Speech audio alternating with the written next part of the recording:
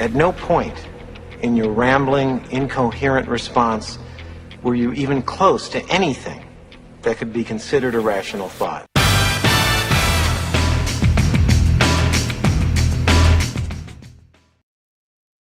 All right, welcome to our show today, folks. This is Doug Crow, the host of the Author Your Brand Show, and I've got way more than an author today. This gentleman is not only an up-and-coming best-selling author, he's a devoted father, he's a retired NFL player, stellar college career, he's broken records, he was a Heisman Trophy candidate, he is probably one of the most respected dads I've ever met in my life.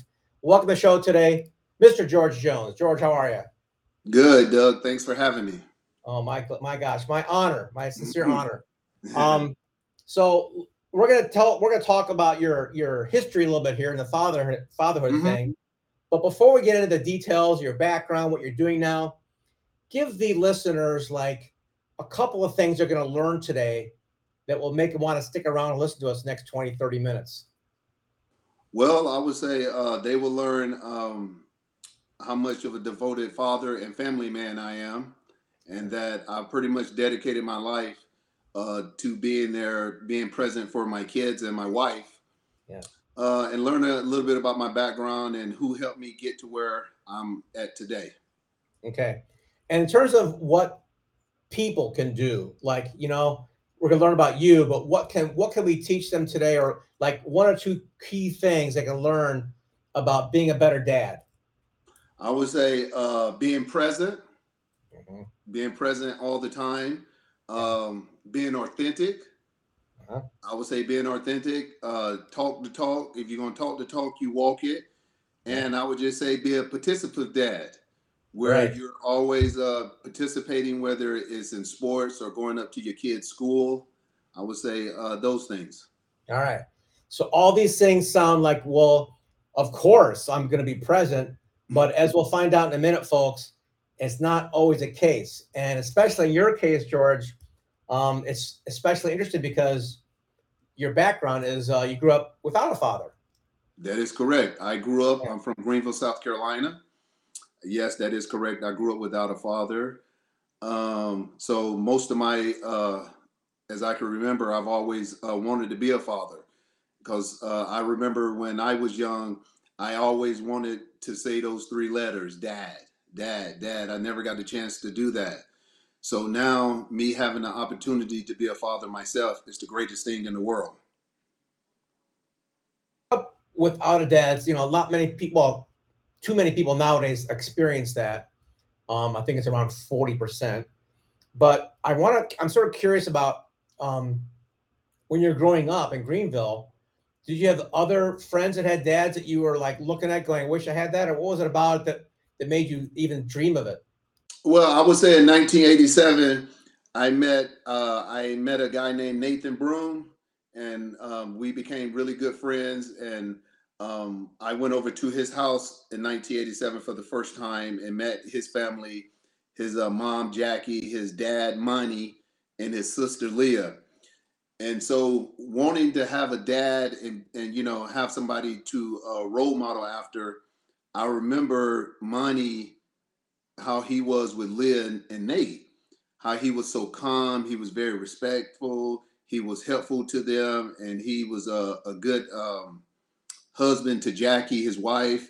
And, growing up seeing that, I said, when I get my chance, I'm going to try to be a great dad like Monty is. And that's what I still try to do today. I've got a lot of respect for Monty, and Monty has helped me out quite a bit. I don't think I would be the father today without his guidance and his he don't even know how much he's helped me to become a good father. I think you might have a little clue. I don't know. You've got three wonderful boys there. I'm curious about when you're growing up, you didn't have a dad, but how bad was it? I mean, did you grow up like in a bad area or what? Well, I grew up in a place, it was Woodland Homes. It was projects in Greenville, South Carolina. I mean, growing up there, I wouldn't say, people outside would say it was bad. I didn't think it was bad because that's all we knew. That's all we knew. And, we did what you typically see on TV and neighborhoods like the projects. We would run around, play a bunch of sports. The water hydrants would be broken. Drug selling, all of that stuff. So for me growing up, that was just everyday life, and it was nothing that it wasn't. I wouldn't say it was hard to grow up like that, but it was different.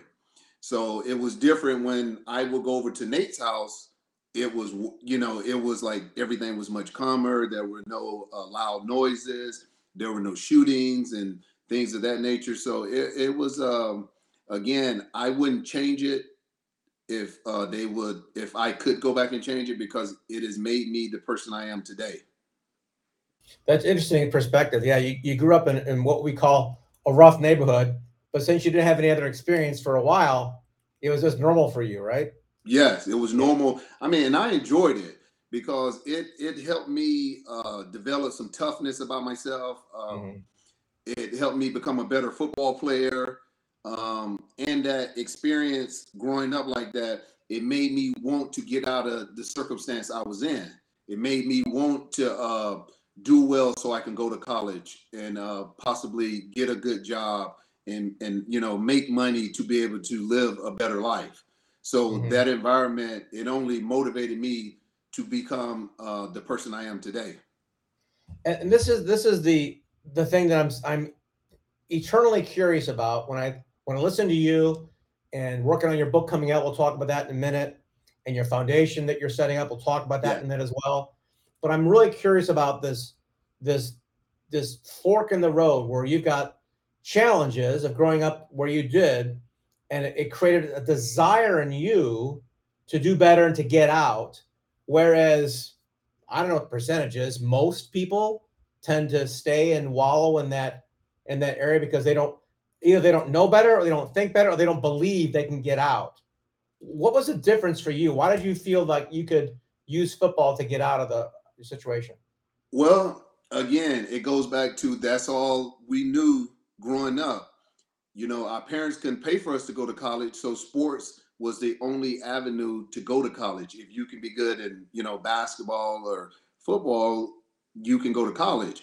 And I also think, Doug, with meeting Nate and the Broom family and meeting Monty, I think when I got around him, he gave me a lot of confidence about myself. I didn't really think I was a good football player growing up. I had doubts about my skills, but when I got around Monty and I met Monty, he saw something in me really, really early that I didn't see in myself. So I'm not for sure if I didn't meet Monty, if I would have had the desire or the confidence about myself to get out of the situation I was in. So again, I got to credit Monty and Jackie Broom for a lot of the success that helping me get out of that bad situation that I was in and putting me in the right direction and getting to the place in my life where I'm at today. That is a profound statement, George, because everyone has potential, but sometimes it takes someone else to help you realize that, you can become great. We all have it in us, right? I mean, it's just a matter of someone telling you, believe in it. Yeah. I mean, it was funny, Doug. Again, this is a man, a white guy who from day one took a liking to me and treated me like I was his own blood son. And when I use that word authentic, he is authentic as they come. How he treated me in my face was how he treated me when I wasn't around. He was always very respectful. He always tried to make me feel comfortable. Him and Jackie and Nate, as Nate is my friend Nate, and his sister Liv, they all tried to they did a great job in making me feel wanted, feeling comfortable, feeling secure. And again, like I said, without that family, I'm not for sure I will be talking to you right now. You mentioned, was Nate on your high school football team? Was he a player too? Or what? Yes. So again, I met Nate in 1987 in the 7th grade. At that point, I had never played football with kids that didn't look like me. So going into the 8th grade, Nate and his dad and his mom asked me to play for a team called Eastside Dolphins. And I told them I would play, but I couldn't afford, to pay the money to play and to get all the equipment and things of that nature. And Monty and Jackie said, we'll take care of all that. If you want to play, we would love to have you. So getting that experience with playing with kids that didn't look like me, it opened up a different avenue for me on how different type of talent was and getting along with people who didn't look like me. And so fast forward, going into the 9th grade, that propelled me to help me get into the 9th grade and to get on varsity my first year in high school and have the confidence about playing because, again, playing with the Eastside Dolphins and playing with other people who didn't look like me gave me a lot of confidence that I can do that. And also Nate and his dad, Monty and Jackie, also building my confidence up about myself, telling me, George, you got some talent. If you stick with what you're doing, you can be a good football player and possibly go to college. So again, all that being around them, the confidence building and all that, it just meant the world to me. This sounds like the Blind Side movie, right? Yes, it really was, because people don't know, like Monty and Jackie bought me my first car. They bought me a brown Oldsmobile. I mean, and I love the car because I never had a car in anything. So again, Monty and Jackie, they basically took me in, took care of me financially, emotionally, spiritually. Again, they treated me like I was their own blood son. So I will always be indebted to them, and I can never pay them back. The only thing I can try to do for the rest of my life is to be a good father to our 3 boys, GJ, Max, and Cooper, and to be a good husband to my wife, Katie, just like he was and is a good husband to Jackie and a good father to Nate and Liz. So that's how I'm going to repay him, by doing and being the best family man I possibly can. That's so heartwarming. We've had a couple conversations before, so I know we may have talked about things, but this is new people listening, watching this. So when you were, NFL, well, we'll go right to the NFL. We'll go right from high school past San Diego. I want to go to the NFL stuff here. Playing in NFL, you're kind of a big deal, finally making some money on your own, etc. Yeah. But I want to go right to the fatherhood thing, right? Athletes tend to have their choice of dating opportunities more so than us civilians. Mm-hmm. But you told me a very, very touching story that when your first son was born, he grabs that little finger. Yes. It was like a new man was born there too, right? Oh yes. I want to hear about that experience. When GJ was first born on January 23rd, 2007, I can remember him grabbing my finger and everything, and I whispered in his ear, and I told him, I said, I will always be here for you, GJ. I will always be here, no matter what, through thick and thin, through good and bad. I will always be here for you. And that day, Doug, that when my oldest son, who bears my name, was born, that's the day I became a man. I became a man that day. Because before that, I was still a boy doing boy things and, doing what typical athletes and typical people do that's in this, that play sports. Mm-hmm. But again, once GJ was born, I became a man that day, because the responsibility that was thrust upon me and Katie, I know it was big, and I had to make sure that I was ready for it, and that all that other stuff had to be put on the back burner. So maybe you'll say this is Monty's influence, but I'm curious because, you're not the only professional athlete to have a family, but you're I think, maybe in the minority that gets so focused on the family thing that they don't look at all the distractions. What was it about, you think, in your life or your belief system that said, I'm born, this is it now? Because again, not having a father, it's just like anything, when you don't have something and you get a chance to have it, you crave it. So I knew once me and Katie had our first child that I knew this is what I wanted. I wanted to be a father. I wanted to be there full time all the time. I wanted to be there for everything he or she was going to be doing. So for me, I had prepared myself mentally for this as the days were coming near of his birth. So it was nothing that I shied away from. I relished the challenge and I wanted to face this head on, and I'm glad I did. I mean, again, people say to me all the time about, scoring a touchdown in the NFL, rushing for 100 yards and being drafted and this and that and knowing a bunch of famous people. That's cool and is, all fine and good. But the greatest gift the good Lord has ever given me is to be a father to our three boys. That's the greatest gift I've ever been given. The talent to play football and all that is secondary to this. So for me, I love football and I enjoyed it, but it can never touch being a father, in my opinion, to me. That is amazing. So you've got three boys, Yes. GJ and Max and Cooper. Yes. Tell us about the experience of being a father. After the first one, okay, I'm reborn. I'm a new guy. Mm-hmm. Do you decide to become full-time dad at that point when the first one's born? Yeah. So right before GJ was born, me and Katie, we talked on who was going to work and who would stay home. And so I got to give Katie a lot of credit. She knew how important this was to me to be a stay-at-home father. So she allowed me to be the one to stay home, and she worked full time.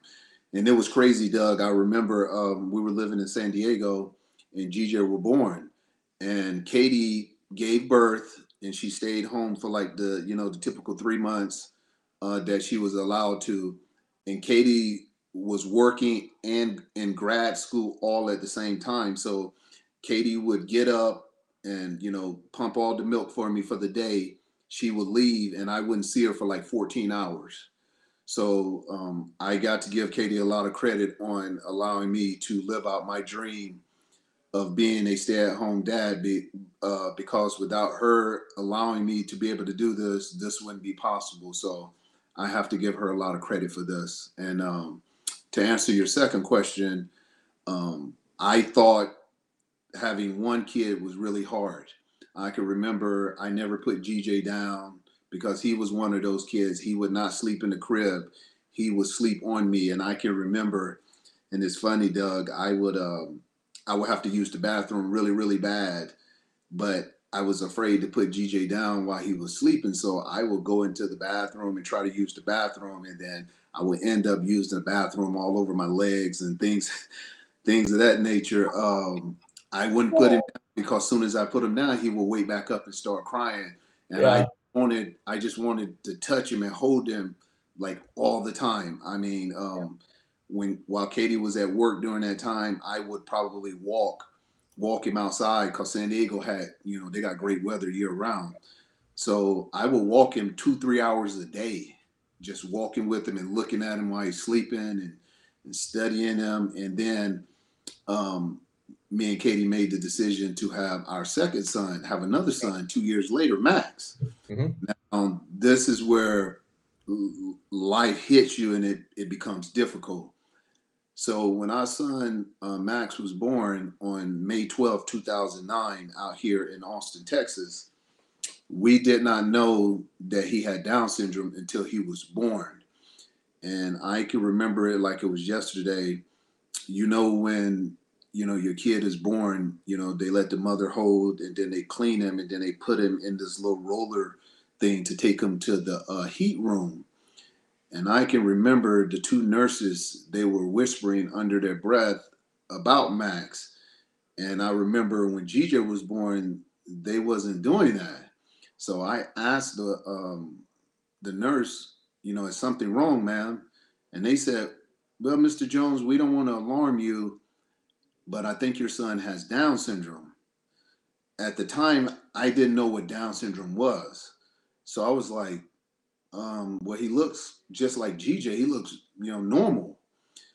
So they was like, well, the doctor come in and talk to you. So, I Googled Down syndrome, and when I did it, I almost passed out. I knew right then and there my life as a father was changed forever. I remember the doctor telling me and Katie, and mind you, Katie is in the recovery room getting stitched up. She had no idea about this. So just think about it. We was on an emotional high for like 10 minutes and then a nosedive quickly. I can remember looking at the phone and looking at the pictures and what it was saying, and I didn't believe it, and I didn't want to believe it. So when the doctor came in and talked to us, and they said, we want to do blood tests to be 100% sure. So we end up coming home, and I can remember throughout the whole time, it was like 10 days. It was like agony going through the 10 days, because I prayed like hard that that wasn't the case, but I knew deep down inside this was the case. I remember I was at the gym, and then Katie gave me the call, and that was that. And so then your life turns like that, and then now you got to fight, and that's what me and Katie did. It made us stronger as a family and everything. And I can say now Max will be 13 in May. At the time, it was really tough, because I remember the first 3 years of his life, I probably cried 10 times a day. No lie, 10 times a day. Sure. So then I had to pick myself up and say, you know what, George, you got to stop feeling bad for yourself. You his father, you got to do right by him. And then from that point on, I had to do right by him, and I had to fight, and I had to fight for him. And so from that point, I could now, 13 years later, I could imagine life without Max, because Max has given me something that I don't think I would have had, not him being born, which is empathy. I don't think I would have had that had Max not been born. So, they always say the good Lord don't give you anything you can't handle. Yeah. So me being a former professional football player, my DNA, I'm built differently. So I wasn't going to quit. I never quitted in anything. So I was just going to stand up and fight and do right by Max. And Katie, we just made the decision we're going to do right and make sure that he lives the best possible life that he can live. And so we, during that time, we made the decision to try to have another son, another child. We didn't know it was going to be a boy, because we did not want GJ to have to raise Max by himself if something happened to me and Katie. So we started trying to have another son, another son, but there was complications, because Katie had like some scar tissues, which was preventing, all the necessary stuff to happen. So once she got that cleaned out and cleared, and we went back to trying to conceive, we conceived on the first try. And the crazy thing, Doug, about it is GJ and Cooper were conceived on the same day, 5 years apart. Wow. That is correct. GJ and Cooper are supposed to have the same birthday. GJ was born on January the 23rd. Cooper was born January the 17th. The reason why Cooper's birthday is not on the 23rd, because he was so big, he was 11 pounds. And they took him out early through C-section, and that's why they don't have the same birthday. But they were both conceived 5 years apart at the exact same time. Same time. It's a magical day for you guys as a couple. You should definitely bet on some games then or something. Well, Doug, I would say again, during that pregnancy, Yeah. It was not a happy pregnancy. We were stressed out, I'm sure. excuse me, the entire time because they told us the odds of having another son with Down syndrome were really high. Oh, wow. Yes, were How really high. courageous of you two. Wow. Yeah, so we both were stressing out throughout the whole time. And anytime we would go to an appointment and Katie would get something like, something done, if a test come back, it was too high or something, we would think the worst. So the pregnancy it was very stressful. It was more stressful on her because she was the one carrying Cooper. Yeah. And, it wasn't as stressful on me physically as it was for her. She had to deal with the physical stress and the mental stress on top of working and all that. So Katie was a tough cookie and being able to do that. So she's one of the toughest people I know.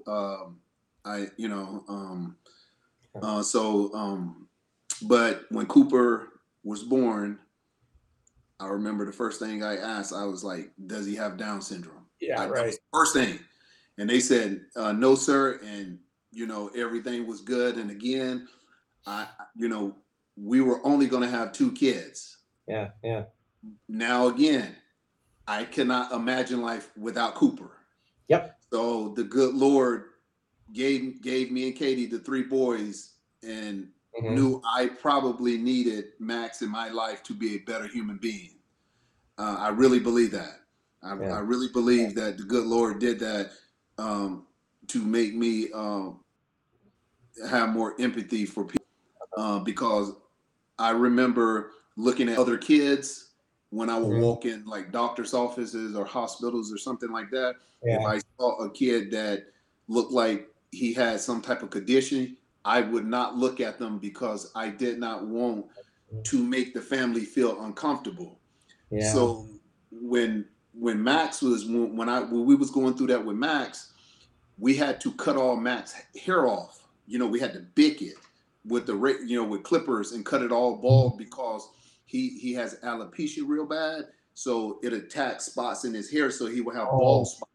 Okay. Yes. So we would cut all his hair off. And so when people looked at Max when he was really young, people looked and thought he probably had cancer. Oh, geez. Yeah. Hair was off. And so for me, that there was some growth in that as a human being for me, because I used to get very frustrated when people used to like stare at us when I would walk with him. Yeah. So as time went by, I learned to ignore it and just focus on Max. Yeah. So again, I think having Max in our life, the good Lord knew I probably needed that as a man and as a father. Yeah. And so I try not to question. I questioned a long time when Max was first born, to God, like, why did you do this to us? Yeah. I try to be a good person, a good human being, and this happens, and other people who treat people bad and do bad stuff seem to like have all the kids, and the kids are typical and everything, and it made me really angry for quite a while, and so I learned to get over that and believe that the good Lord did this for a reason, and and I learned to accept it, and now we are thriving as a family. Katie is the best at what she does, being a CEO of the National Domestic Violence Hotline. So I tell our 3 boys all the time, especially GJ and Cooper, about how great their mom is at what she does. Yeah. And I try to do it in like football terms. I would sit here and say, your mom is a franchise player. She's like a Peyton Manning / Patrick Mahomes, and I'm just a role player in the NFL. That's the difference of how good your mom is at her job, because I want them to understand the great role that their mom plays in their life, that she has a very important job, and that when they get into their own relationships, to make sure that they be very supportive of their own girlfriend, spouse, say whatever it be. So, and I try to do the best I can by modeling that and supporting Katie and letting them know that it is okay that the woman can be the best in the family. Of course, yeah. It's okay, but that's in a lot of relationships and a lot of households. I'm telling you, Doug, men do not want to be the guy that's not the breadwinner or the star. Like for me, I've never had that problem Yep. with Katie being a star. I relish it. I love it to be married to somebody who's that great at what she does. Yeah. And I'm very secure in myself on what I'm doing as a father. So if I probably had some insecurities about who I was as a person, I probably would not be able to handle the spotlight and the great things that Katie's doing. Yeah. But I support her 100%, and I'm so proud of her for all the great work that she's doing around the country with domestic violence. Again, she's the best. She's the best at what she does, and absolutely, and, we had her on the show. We had her on the show a few months ago, and she is brilliant. Yeah. And the thing you're reminding me of is like this thing about alpha males, right? Here you are, former jock, alpha male. I'm like, I'm gonna breadwinner. I'm the pinnacle. Woman's just being a woman to support me, and I'm like, I call those guys false alphas. Yes. You're a true alpha because only a true alpha can live with and support an alpha female. Yes. Because most people think it's a hierarchy. It's got to be pinnacle, one leader, and then no, you guys are yoked, right? So no, we're both alphas in our own right. Yes. And that get you have more, you're more masculine and a better leader than the guys who need to have somebody underneath them versus side by side. I appreciate the kind words, Doug. Again, I try to do my best to be a great example for GJ, Max, and Cooper. But for the most part, GJ and Cooper, Max, he can understand some of the things, but he can't. So I'm trying to live my life as best as I can and try to be the best example of a good husband and try to treat Katie the way that she is supposed to be treated, so they can see when they someday get their own wife or fiance. I'm trying to model good behavior and being respectful of Katie and loving her and telling her I love her, and being affectionate around her. Sometimes I have a hard time with doing that, being affectionate with her in front of the kids, because my oldest son GJ gives me a hard time about that. But I'm trying to be a good role model for them in the sense of making sure I do right by their mother in front of them and let them know that the love that I have for her over these 26 years has just grown. I mean, I tell Katie all the time, I'm more attracted to Katie now than I was when I first met her.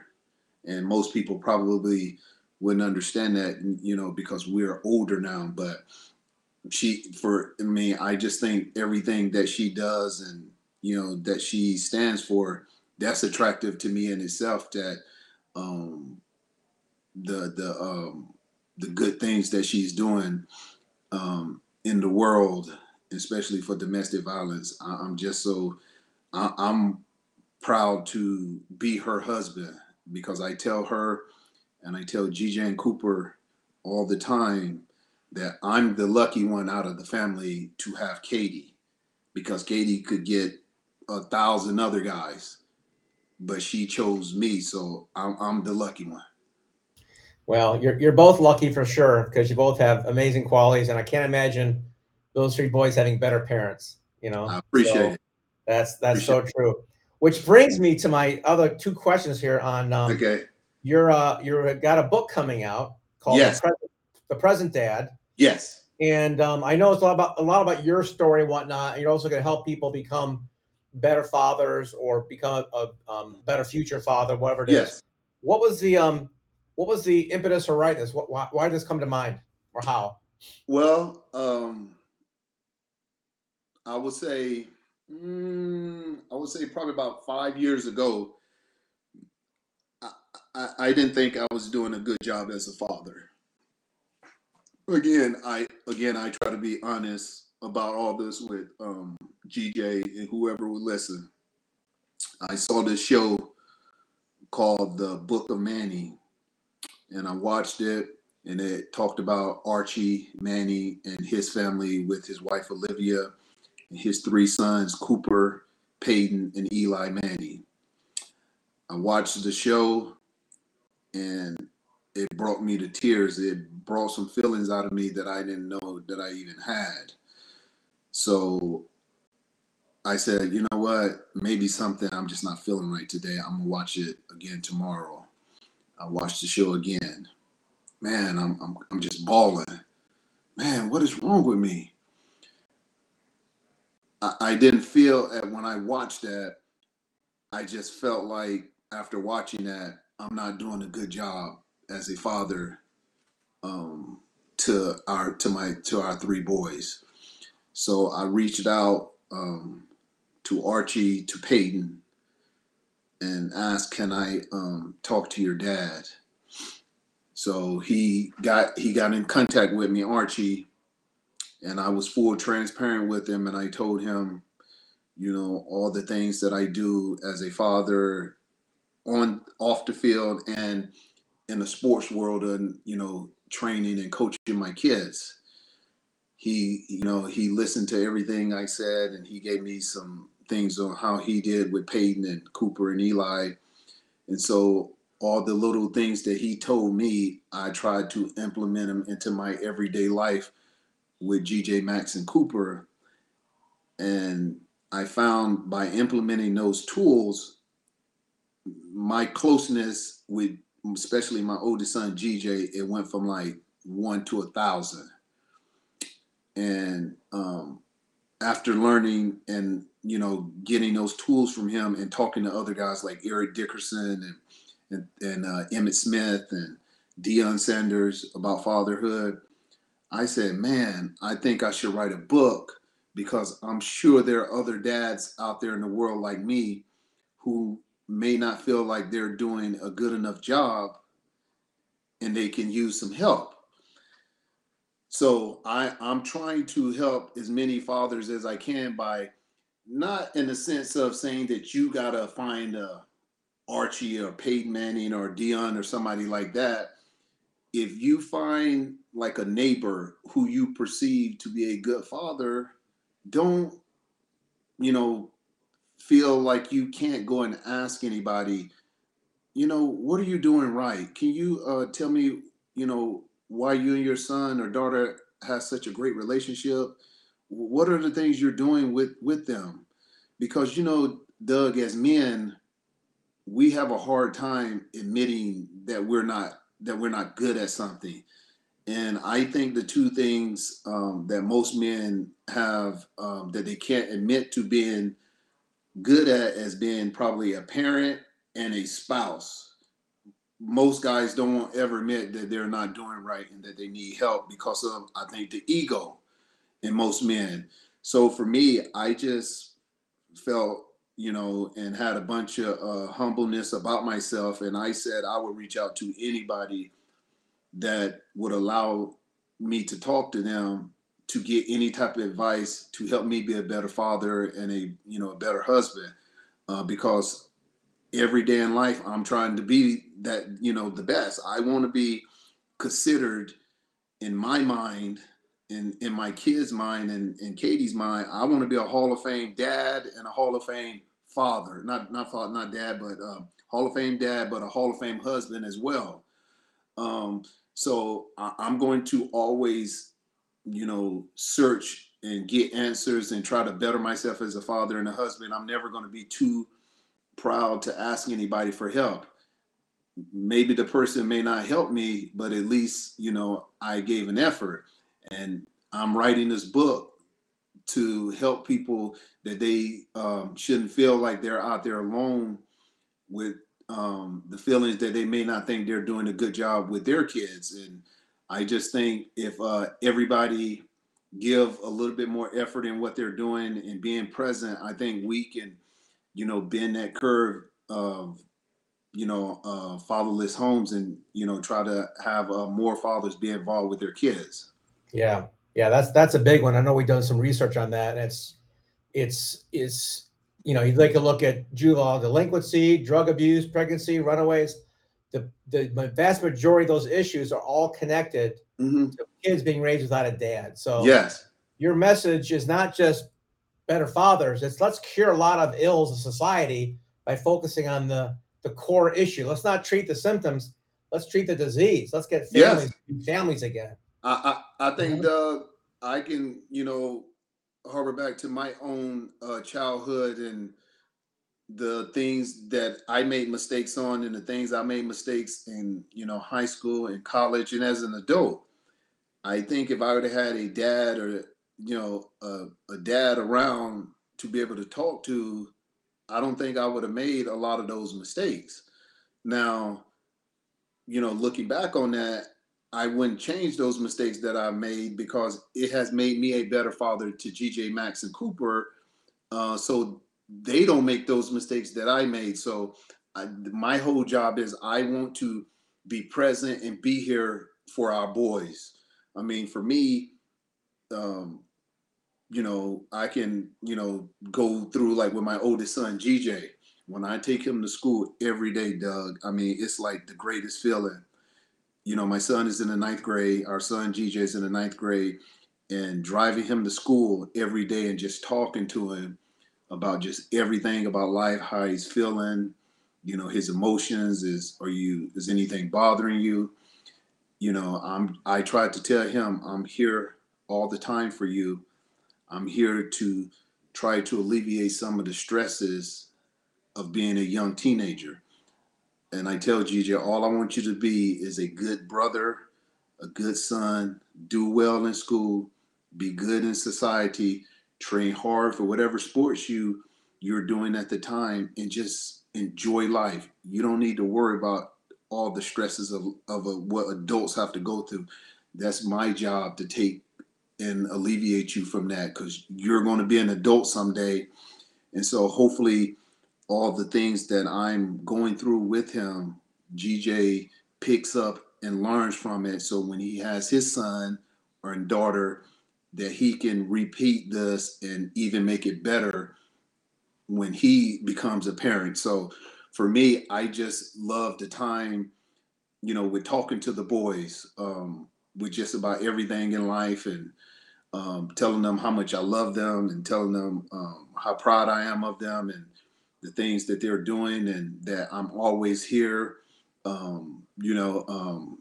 Like with I've learned to, especially with GJ, to have him to tell me more about his feelings if I do something to upset him. I tell him all the time, GJ, if I do something to upset you or say something that you didn't like, I want you to be honest with me so we can correct it and learn from it. And he's been doing a good job of telling me when have hurt his feelings, and Cooper as well. So, I mean, it's still a learning process. Every day I'm learning something new. Me and Katie, with being parents to our 3 boys. So it's a learning process, and you're never going to master it, because there's no book out there for being a good mom or a good dad or a good parent. You're always learning by trial and error. And I think if you give effort and you're present, I think most of us over time, can learn to be great parents. Well, there is one book coming out on being a good parent, or a good dad at least, coming out, called The Present Dad. Yes. And people can pre-order those copies before June of 2022. It's available online at thepresentdad.com. You can reserve your copy there. And we've got also a course coming out for people to do some training modules where they actually go through and George discusses each of these chapters and how to be not just a present dad, but a better one.